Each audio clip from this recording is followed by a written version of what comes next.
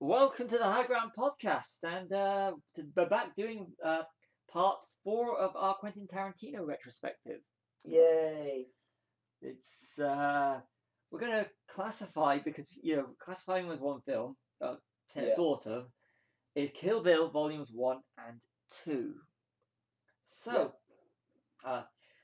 Volume 1 was released 2003 in October, with Volume 1 was released October 2003, with Volume 2 April 2004. Thoughts on the movie? I think this is quite common, but I think if we're doing the volume thing, Volume 1 is, I think Volume 1's better, but I will say, and we just said this earlier, if you watch them back to back as one film, it is much better, so much better. I think the only thing that stopped it being a full film was the length, I would imagine. Yeah. Yeah, so I mean, I still count it as one film. I agree. It's one film. I actually like the second. The first, stylistically, I think the first part of Volume 1 is the better film. But I've got such a soft spot for the second part. I like the colour palettes, the more browns and the more westerny. Like greys with Paime. It's almost black and white, isn't it? Yeah. And I like the character of Paime. He's brilliant, and But the first one is the action in it is superb. It's got some fantastic set pieces. So yeah. Oh yeah. Like the House of Blue Leaves, is it? Yeah. The sword fight in that is, and just the callback to Bruce Lee with the yellow outfit and Game of Death, if I'm right. Great. Yeah, it was. Yeah, it's ironically the suit everyone remembers, but it's from the worst film. Yeah, but okay, we'll get the technical stuff out of the way. I went on listen from IMDb. I'm assuming because they were filmed back to back, so they're going for the individual films. So both were made for $30 million. Yeah. Volume 1 grossed over 180 million, while Volume 2 grossed 154, which I find kind of weird because you think people would have gone to see saw Volume 1 would have gone straight to Volume 2. Yeah, you think like they want to see how it ends, wouldn't you? But I don't know. Maybe that was I suppose that was quite a bit for 2003 and 4 for independent. They're still independent films, aren't they, technically? Miramax, yeah. Yeah. It's kind of weird seeing when you watch it now with Weinstein's name. Oh yeah, it's really weird. So it's like seeing a film with Kevin Spacey in, isn't it? Yeah. I was watching, I think it was Fanboys. It's produced by him as well. I was like, oh. All right. So when you see, kind of funny, these names at the time who were like big in cinema, now you just look at it and go, oh. Yeah. Oh. So it's volume. We'll just call it Kill Bill unless we're actually picking out individual sequences. Yeah. So, what is actually your opinion on it? I do actually quite like it. When it first came out, I was like, I was living and breathing Tarantino because it's sort of where I discovered him, and it was his fourth film, wasn't it? Fourth film. Yeah. So I think as director. It was always an event whenever one of his films comes out. Like it's always the fifth film by Quentin Tarantino or whatever. Yeah, no, I didn't manage to see it at cinema because I was too young. So I saw it when it first came out on DVD, I think, and then I'm sure I got to see Volume 2. I don't know if I was old enough. 2004. 2004. So I would have been 16. Yeah. No, it's an 18, isn't it? 18, yeah. No, I wasn't old enough. Damn. No, but I remember. Yeah, no, I loved it when it first came out. Then I went through a phase of not liking it so much. When you do your sort of pompous Tarantino phase where you go, "Oh, nothing's better than Pulp Fiction and Reservoir Dogs." I do. I agree. It's a departure, and when you watch, I've got I've been a Tarantino in terms of his directorial work since '93 when I read Reservoir Dogs. So you got Reservoir Dogs, Pulp Fiction, Jackie Brown. Then this, which is a complete departure, because whereas it's a departure visually, but when you listen to the dialogue, I noticed this when I was listening to especially The Bride.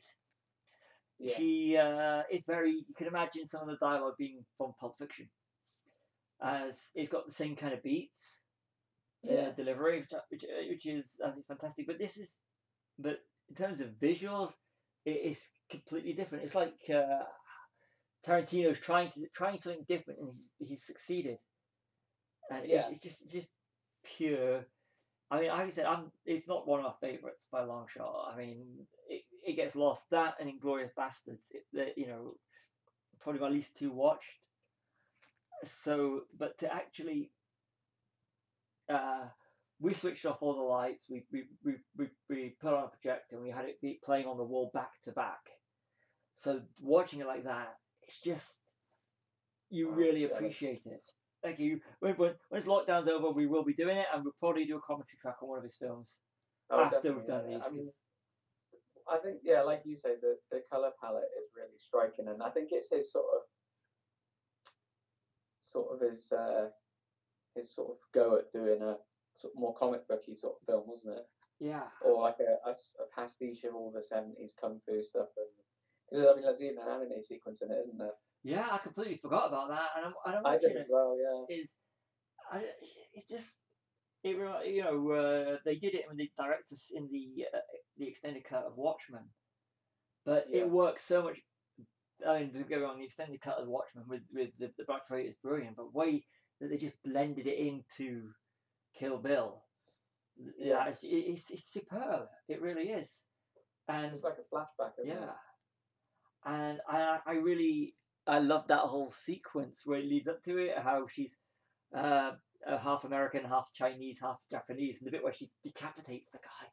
I was like, yeah, do not ever bring that up. Do not bring it. That's the only thing that's off subject. And it's that the calmness in her voice as she's doing it. I mean, superb, absolutely superb.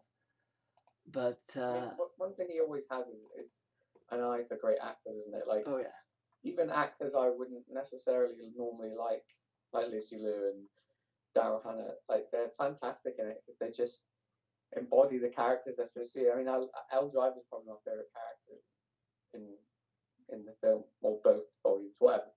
I just think she's funny, and she's like really hard, and I think she's a really good sort of foil for the bride. I was a bit disappointed with that fight scene in the second one because it sort of over too quickly. Yeah. Where she sort of just plucks her eye out. That's You're gross. expecting some grand fight, and oh, that was when I was watching. I was like, it doesn't matter how many times you watch it. That is just. But I mean, I remember Daryl Hannah from Blade Runner. yeah. So to see her, and because she's years have passed since Blade Runner. But Chris, doesn't she? Yeah, and she's just, but it's, she's still got it. She does. Yeah, I always remember from Splash as well. Yeah. Oh yeah, I haven't seen that in a long time. It's one I really should get hold of because it's Ron Howard, and I do like Ron Howard. But I mean, the casting is superb. I mean, you look at in volume 2, Rufus, who plays the piano, Samuel L. Jackson. I'm like, wow. But I mean, come on, no one says dialogue, even if in minimalist dialogue, like Samuel L. Jackson. Yeah, so, true. And you do get to fight the Bill space as well, don't you? Yeah. And I like the way that they just introduce, you don't find out Uma Thurman's character's name right until the second film, because all throughout the first, they're bleeping it out.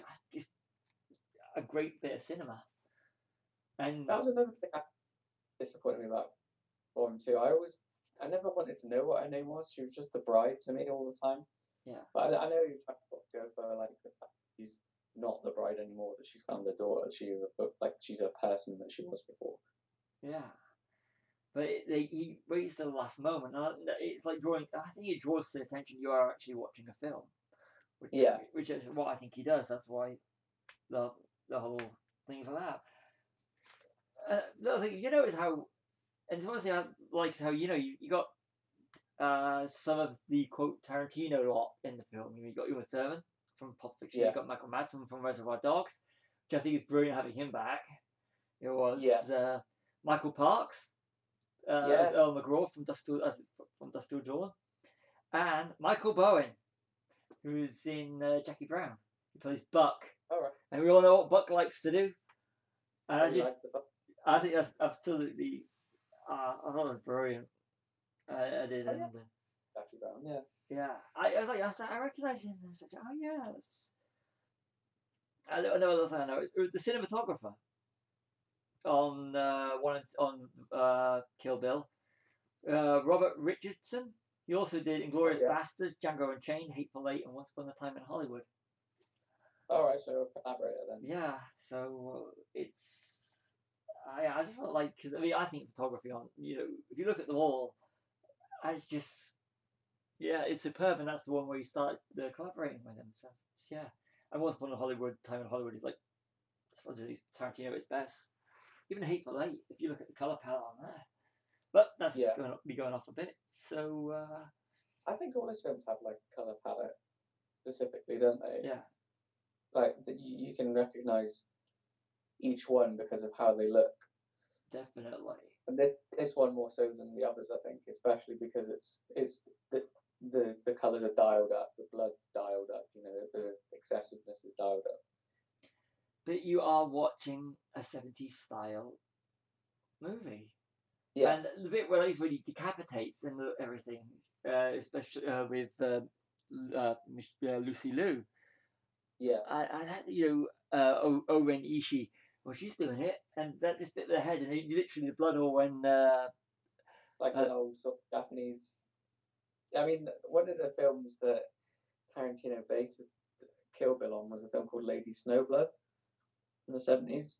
It's like a Japanese sort of. It's the same sort of thing. It's like a very rape revenge thing where she goes after these people that killed her husband and tried to rape her and stuff. But she's obviously a samurai sword in that, and the blood is like geysers, like the old samurai movies. But some of the soundtrack is from that film as well.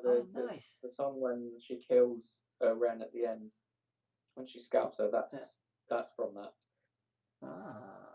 That's good. It's good, that bit. That whole sequence is superb. It's like you pointed out. You think you pointed out is about the swordplay. Yeah. One thing that I noticed, because I recently watched Highlander, and we've watched Star Wars quite a bit. Ones that when they're it's like when most times when you get your swords out, you have a lot of bit of showboating first. No one literally gets their sword out and just goes straight to work. They always do like a little move or something, or there's a big battle. Yeah. But with the bride, there's no showboating. Every action she makes is deliberate. There's nothing. She's supposed to be like a great sword person, and when you get films with assassins or someone that go, they were the greatest sword person, or something great with a weapon. There's always showboating, and it takes them a while to do the job. With the bride, James Bond does it. Pardon?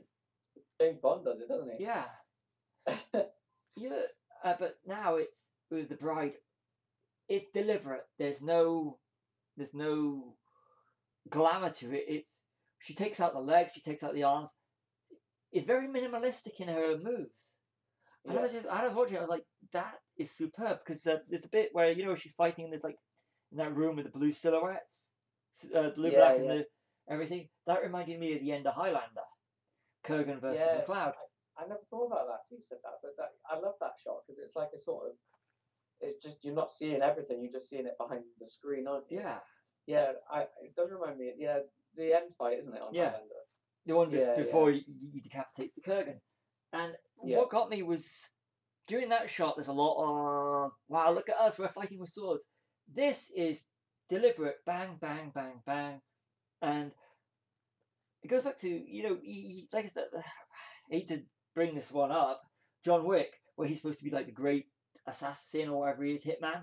And yet he there's times you're thinking, my God, how do you do it without any help? But the bride, you believe that she is an assassin because here's a sword. Is it a sword or is it a katana? Yes, it's a type of sword. Yeah, Yeah, they call them katanas. yeah. I don't want to be pulled up to you by any of our listeners. No, it's a sword's a sword. Yeah, and I like. I just thought it was just so superb. She's taken on all these people, but every action is just yeah. And it just was that spot on, and the music and everything in the scene.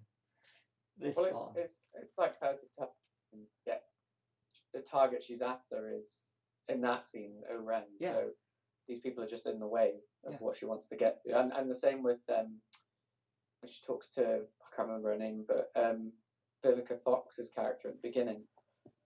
And the kid walks in, she does sort of stop, but she's definitely still this woman because Yeah, Benita Green. that's the stuff.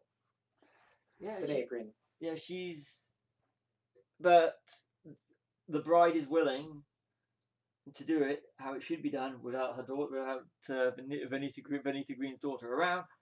But she makes a mistake and gets killed a bit early. But yeah, there's no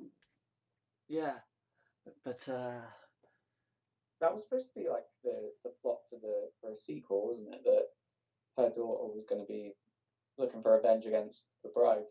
Yeah. But I don't know if it ever got sort of. I think even Tarantino said that. I don't know if he said he would ever do a sequel to any of his films, but there is. I mean, whereas I was looking the other day, and there is a on the. I think if you go on Tarantino on IMDb, I mean, it means nothing being on there until it's all confirmed. But it's apparently allegedly been announced, Kill Bill Volume 3.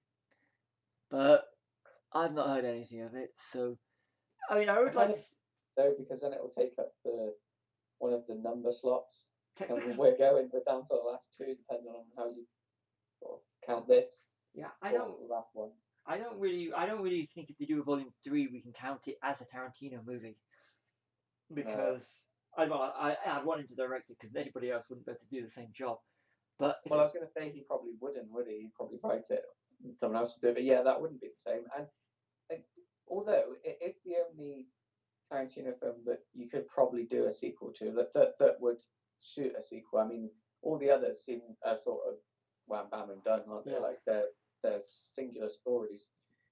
Whereas I think Kill Bill does lend itself to sequelization because it's like one of those, like we said, the 70s sort of kung fu movies, and they always had loads of sequels, didn't they? And I think it would fit a sequel, but I don't want one. No. Is what I'm trying to say.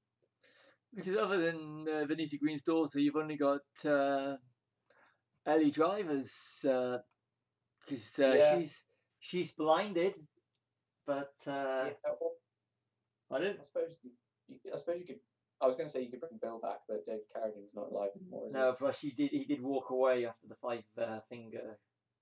And that was good. That was good. The way that Pai Mei is. Oh, I love Pai Mei. I think he's brilliant. Pai Mei is the role. I think. If anyone doesn't know, Tarantino always wanted Bruce Lee for this film. Yeah. If he was alive, and I'm pretty sure Pai Mei would have been the role he would have played, or Bill maybe. I don't know. I think David Carradine he's Bill. I mean, I could never imagine anybody else playing him at Pai, but yeah, Pai Mei definitely. Because the whole Pai Mei thing is sort of playing on the TV series he was in years ago, Kung Fu, isn't it? But a little. I was going to say, yeah. Well, you said about Bruce Lee. Yeah. Yeah. Now, what do you think? I mean, I know Shannon Lee and the Bruce Lee estate aren't happy with the way that Bruce was portrayed in Once Upon a Time in Hollywood. What do you think? I thought it was fantastic, actually. I mean, I've never seen the guy that played him is, I mean, spot on. Like, it was spooky almost. Like, it was like watching him like back again. And I think if Bruce was alive, he wouldn't have been too bothered about it either. I think he would have laughed.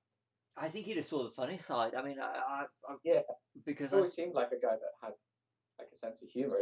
I mean, his characters in all his films have senses of humor, don't they? I mean, the argument is that Bruce is parodying Bruce, and that they don't want people to think. if you go to see a Tarantino movie, you know what you would know what Bruce Lee was really like, and this is a caricature Yeah. of him. So I think I agree with you. I think you'd have liked it, and the whole thing about because that's one of my favorite scenes in Once Upon a Time in Hollywood. So, but yeah.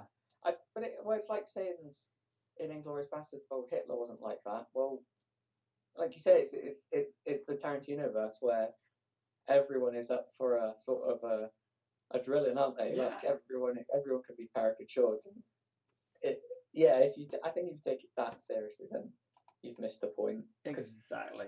Every single one of his films not acknowledges, but he knows you're watching a film, a form of entertainment. Yeah, you look at Pulp Fiction, some of the characters are dead and you appear on scene the next scene. Yeah. It's playing with the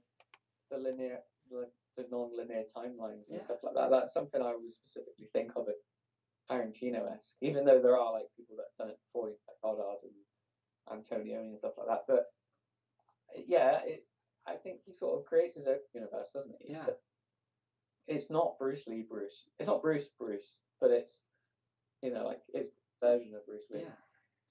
What you said about the whole non-linear thing, I mean, you actually is it this? Yeah, I should have wrote these down. The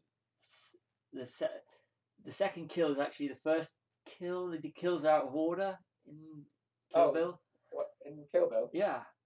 Yeah, because she's got the pussy wagon, hasn't she? Yeah. Which she doesn't get till later. Yeah, but you don't.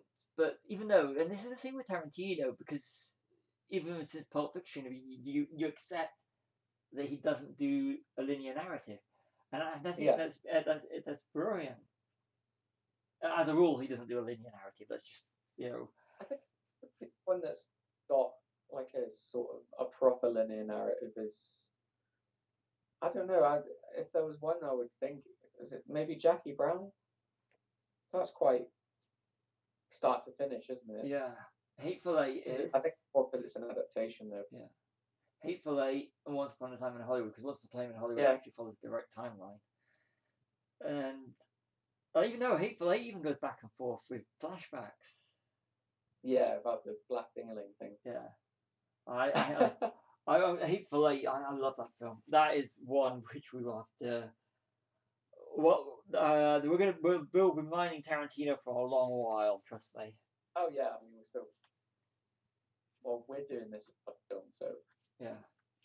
You've got 4 more. Yeah, we've got the commentary tracks and the breakdowns and a little thing. I only because I go up through IMDb when I was watching the film, and sometimes I'm curious about whatever happened to such and such. Yeah. Yeah. Now, I've got a nice little bit of trivia for you. Now, okay. Bibi, the daughter, Bill and the bride's daughter, yeah, played by Perla Hanni Jardine, yeah. Yeah. You know who she grew up to be? In Tarantino verse. Pardon? She does look familiar. She is the hippie that sells Brad Pitt the acid-dipped cigarette from Once Upon a Time in Hollywood. All right, wow. I was like, so I literally after I finished watching it, I mean, she's only in it for a few seconds, where she sells him the cigarette, and I'm like, this is so cool. After all those years, it's like, wow. Keeps it all in the family, doesn't he? Yeah, but it's nice to know that they actually brings her back, even though it's not. It's just like an extra part where she just goes up to the car, and yeah. I get the sense that he is I don't know, like a jovial sort of guy that's easy to get on with. So I've never heard anyone say. I mean, I think the only thing I've heard is the controversy with this, actually, isn't it? Where he wouldn't use a stunt driver and Uma Thurman really hurt herself. I mean, I don't think they talk. They went for a period of not talking, I don't know. They made up of it. I think. Don't quote me on that, though. Yeah. But I'd like to see them work together again. She does this dialogue absolutely brilliantly, and I mean, as you know, obviously listeners because you're listening to us talk about it. You're obviously next level film fanatics, and Tarantino is someone I'd love to sit down with and just watch films with, just see what he's. It's like what we do after when we're not doing in different houses. We'll literally watch. We'll pick a film each of what we want the other to enjoy, and we'll do it like that. So that's the sort of thing that I think it'd be so cool to do. It'd be nice to actually have a list of films of Tarantino. Even a channel or once a week if someone could pick it if they had something that would actually show a Tarantino film that he would recommend, that would be just education. Yeah. And I just think whenever he's on set, people just say he's just like a kid with so much energy, like, and knowledge about what he's talking about. Like if he's setting up a shot, he'll say, "Oh, it's like from this one from 1970, whatever," like, and it is the sort of thing that we would be like on a film set. Yeah.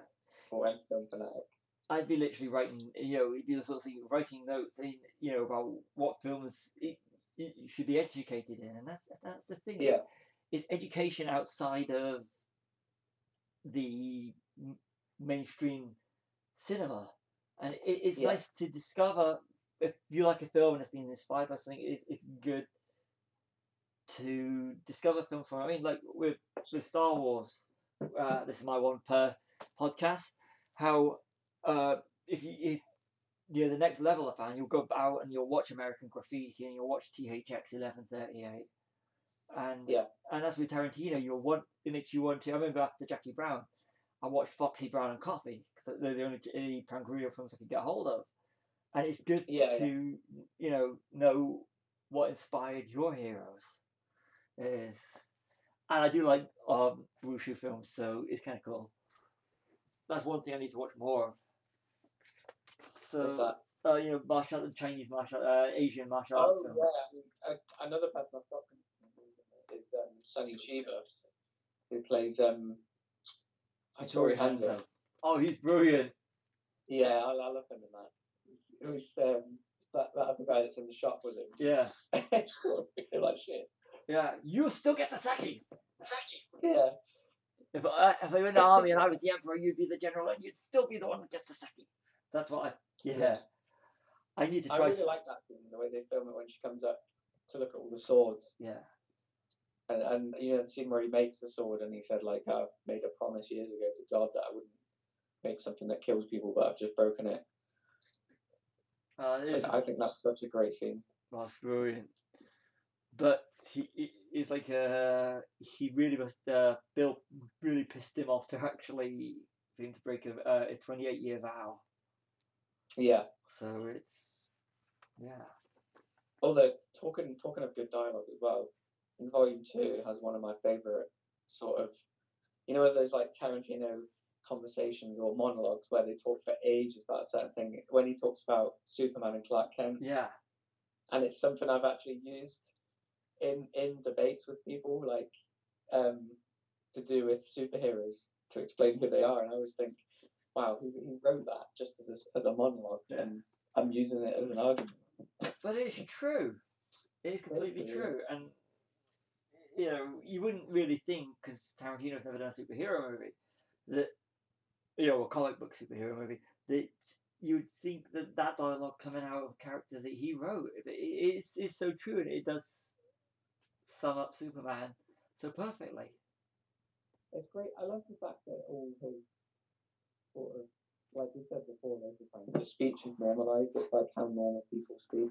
Like even in Pulp Fiction, when they're talking about the Royale with cheese, like before that, gangsters only talked about gangster things, cops only talked about cop things, And you think, well, still, whether they're bad, whether they're good, whatever, they're still human beings, so they still talk about inane shite that you talk about every day. Like, oh, you can get it's not called a quarter pounder in France, like, they do that in this one as well, where they sort of like the Superman thing, and then in Reservoir Dogs they talk about, funnily enough, they talk about something Pangreal was in. Yeah. That's something real people do, that you do say, oh, wasn't that the thing so and so was in? Yeah. And of course you got the the True Blue, like a virgin speech at the start of Mr. Brown. Yeah. Do you think, in the Halloween 2018, where you've got the two cops in the car discussing sandwiches Yeah. as About well? me. Yeah. I think that's brilliant. Do you think that was actually inspired by... It very well could have been. I mean, it was also directed by David Gordon Green, and he does stuff like that in his comedies. So I think that was sort of like that and The Little Black Kid when he's talking about the weed. Yeah. I think those are the sort of... I mean, he may very well be a Tarantino fan, but a lot of his dialogue is sort of similar to that.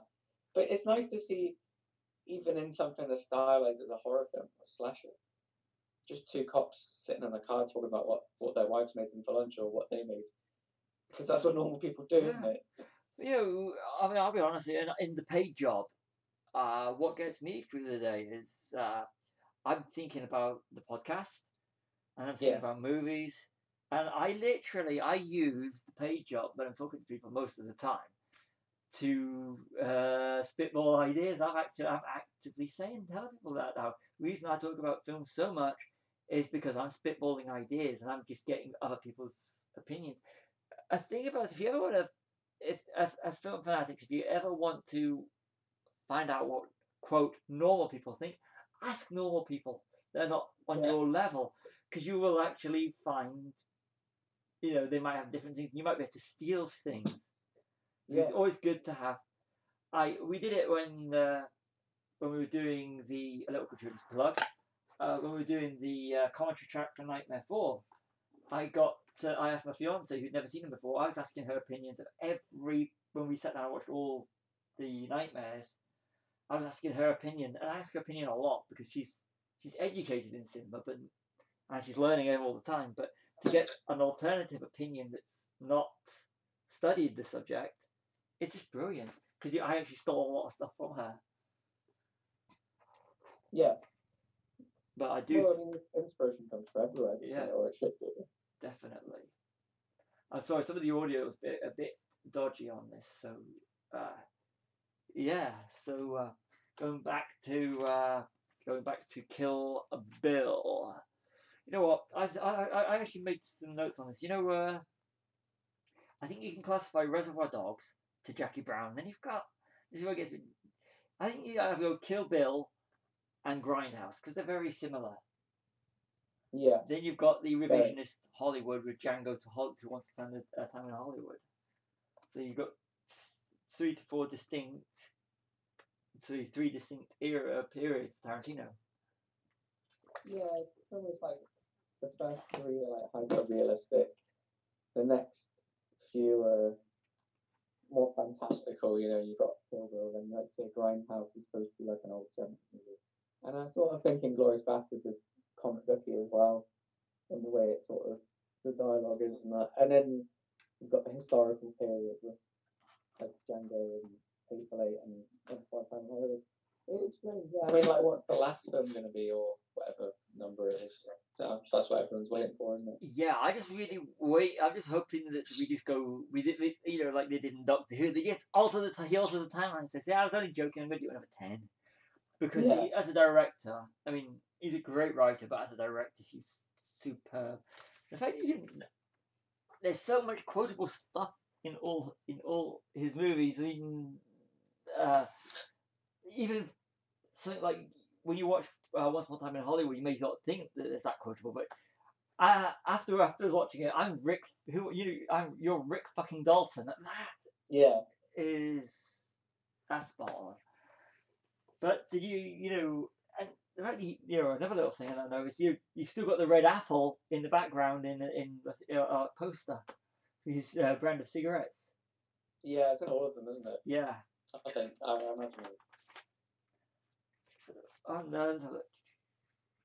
Oh, a little thing that I noticed. The guy who plays the groom, Tommy Plimpton. Yeah. You know what he's really more known for? He's a makeup. No, I've not seen it. I don't think I've seen him, or unless I haven't, don't know. Yeah, he's a makeup artist. All right. He's worked on the likes of Guardian 2, Halloween 2018, Infinity War, Endgame, Deadpool. So he's successful. I think he's got some awards, but I couldn't pull them up.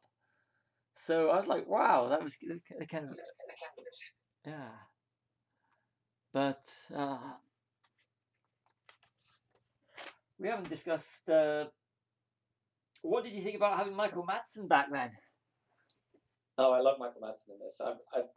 I think he's sort of not been in the last year very much, has he? No. I mean, or if he is, he's not in the long run. He's only in like a cameo in Hollywood, wasn't he? Yeah. He's in Hateful Eight. He's Cowpuncher Joe, isn't he? Yeah. Joe Cage. Yeah, no, I love Michael Madsen. In Tarantino films, I love him. I mean, I think he's always Mr. Blonde to me. Yeah, definitely. He is. But he's good as Bud as well, actually. Yeah, I like the way he tells his brother that he pawned the sword, and he still got it. And I was like, wow, that's just to my brother Bud. As well, when he's talking to Bill, and it's from like the sort of trailer at the end of Volume 1 where he says, "This woman deserves her revenge, and we deserve to die." I like the fact that he knows they've done wrong, but he's still a bad guy, so he's still got to go. And the way that he maces, he's got the mace in one hand and the flashlight in the other. Says, "You keep going, you're going in the ground. I'm going to go in the ground blind, or you're going to go in around with the flashlight." Yeah. And that is so claustrophobic. Yeah, I hate that scene. Like, I mean, I like it. It's cool with the sort of Morricone style music and that, but yeah, I don't like things to do with being buried alive. And it's the sound when they're drilling the nails into the coffin, coffin. And the mud hitting the top of it. Yeah. And where you find out about the whole thing with Pai Mei. And that's how he hates women, he hates loads of things. So she's, yeah. Yeah. And you find out he ripped out Ellie Driver's eye. Oh, yeah, yeah. That is gross in itself. That really got me. Yeah. Do you know the little sort of Easter egg about Paula Schultz, though, the name on the grave? No, I don't know that one. What's that? No, you know how they say look for the grave with Paula Schultz on it? Yeah. Well, apparently Tarantino's confirmed that she's a relative of King Schultz from Django. Oh. So it raises questions as well how they know who it is. So it's all in the same universe. Sort of yeah. Which I really like. You know, the fact that even in Hateful Eight you find out that is it Tim Roth's character is related to Michael Fassbender's character, isn't it? He's called Hickox, isn't he? I did not know that. Nice. So he's like a great grandfather of Michael Fassbender's character from Inglourious Basterds. Oh, nice. I love stuff like that. I think that's because it's not in your face. It's there. Like if you were to watch them all back to back, you'd be like, "Oh, on hit, wasn't that mentioned before?" Yeah. It wouldn't be like a alarm bell. This is the guy who's related to this guy. But it's done so subtly. It's like in True Romance, they make Alabama. Yeah, they mention her in Reservoir Dogs. Yeah. So are they the same characters? It's It's something I think mainstream franchises can't do right. You know, even something like Star Wars, they make the galaxy feel smaller because everyone's related in a way. Do you know what I mean? Yeah. That's why I think The Mandalorian is a lot better because there's no real characters. I mean, up to now, there's no real characters where you're like, oh, they're from the original trilogy. So there's no sort of baggage, and Tarantino does that all the time. You know, each characters are a set of new characters, and they may be like, if you listen to the names and stuff and the information that they talk about, you might be able to pick something up, but it's not in your face. No, you can go into it as a standalone movie, and you don't have to look out for Easter eggs or how does this relate to this. And I always, and one of the things, and I suppose this goes back to where I was when I started watching Tarantino films. You don't go just to watch a Tarantino film. You go to watch an education in cinema. Yeah. And that's what I love. I mean, I really don't want to go on too much about Once Upon a Time in Hollywood because I could talk about that all day, and that's for another time. But but I gotta admit, I was so surprised by how much I really enjoyed this movie after all these years. Yeah, like I say, I went through a phase of absolutely loving it, then not really liking it that much, and then rediscovering it again, sort of. I think first time I sort of rediscovered it was one of my friends from school. She absolutely adores Tarantino, and she said, "Oh, you need to watch them back to back because they are better as one film." And I was like, "Oh, does it make a difference?" And then I watched them, and I thought, "Wow, it's a totally different experience." It's like, I know you don't like them, but if you watch all the Matrix films back to back, there's so much more. They make so much more sense, and it is weird when you think something like that wouldn't make a difference to how a film's watched, but it really does. I might eventually, after Matrix 4 comes out, I might give it. Yeah, you're not a fan of Matrix, are you? No. Is that your end or was that mine? No idea. Yeah. No, I'm not. It's. Yeah, we'll leave the Matrix bashing for another time, however, because I like Keanu Reeves as a person. Yeah. But I don't. But film wise, I like him in Bill and Ted, and that's really it. But I will give the Matrix a shot, no doubt. But you know what? Robert Rodriguez scored Volume 2. Yeah, and was it RZA as well? Yeah, he did the both rap of them. band. Yeah. Yeah. Well, this was the dollar bet they had.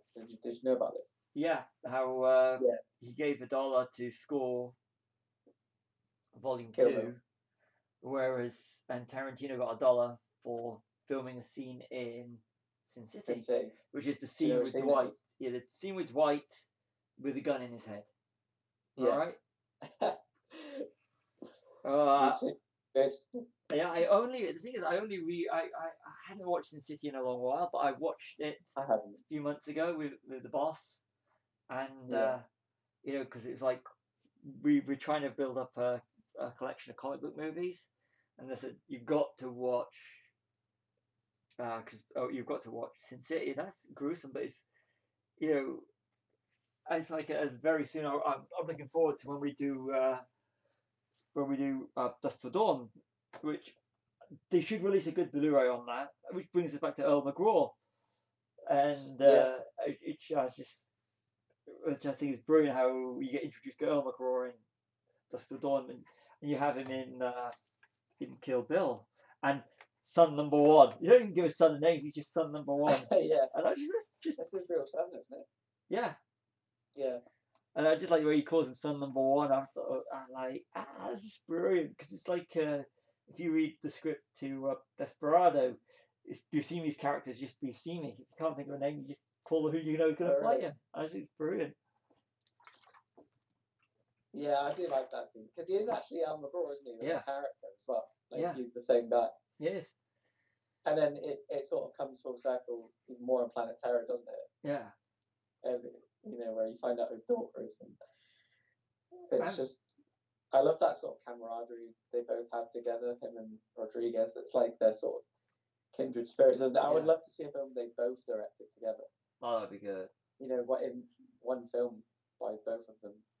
Other than Planet Terror and Death Proof, which they do individually, but they are, like I said, those two together is part of.